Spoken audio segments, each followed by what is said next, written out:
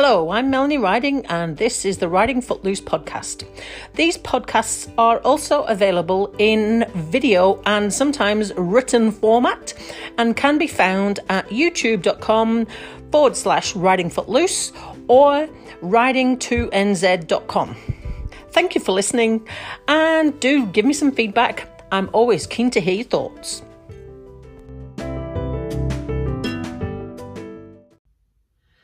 Hi.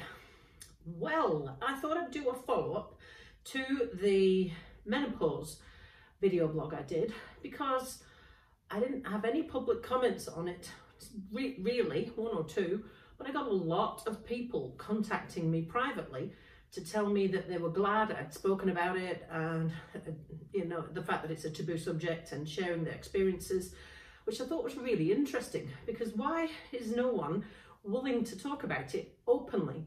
Because it's something that happens to every woman at some time in their life.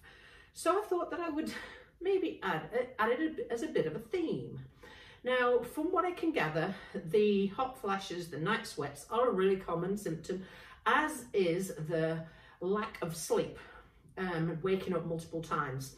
Now, from what I understand, when you're going through the perimenopause, which is the bit where your periods become inconsistent, blah, blah, blah, and it's all winding down, you have to be through that for 12 months with no periods before the doctor will consider you to be in menopause. Now, this is something then that goes on forever.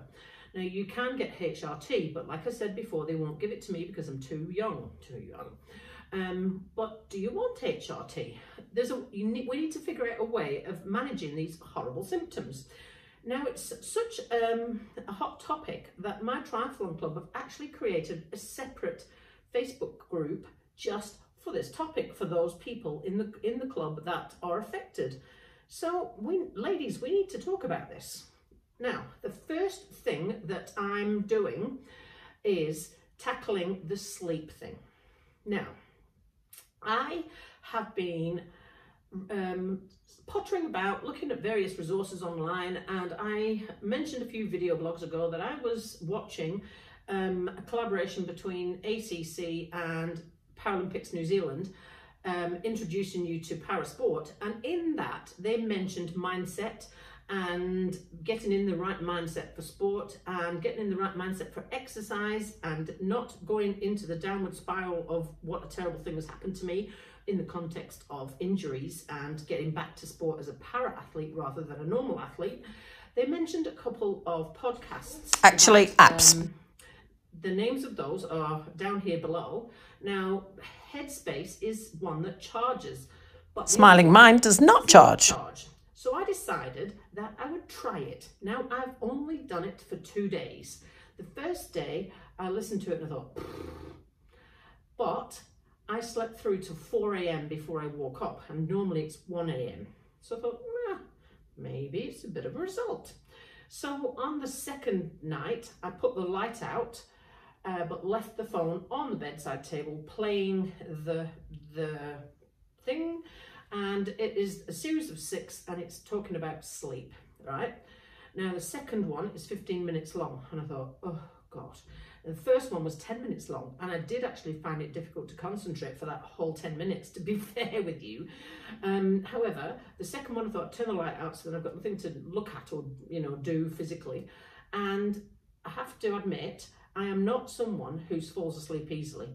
I'm normally rolling around for 30 minutes or more before I actually get to sleep.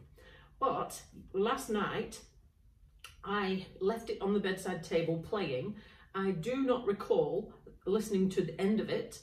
And I know I definitely fell asleep before the end of that 15 minutes because the next morning, when I looked at the phone, it still had the app open. So maybe there is something in this mindfulness stuff that people talk about. The psychologist I'm speaking to suggested it, but his recording I found a little bit irritating. Sorry, because I can hear background noises and things, but this one is specially studio recorded and you can just hear the person speaking. You can choose a female or a male voice and that you can choose whether there's background music behind the person or not. So I would highly recommend you try it if sleep is something that you're having trouble with. I've also been given a link for a Spotify playlist that somebody else has recommended. So I will try that next and see how that goes and see whether that's worth sharing with you also. So I'm in Dunedin this evening. I'm going to the Highlanders again tonight. And I think the Forsyth Bar Stadium might be the topic of a future blog, but I'll tell you about that later. Have a great evening.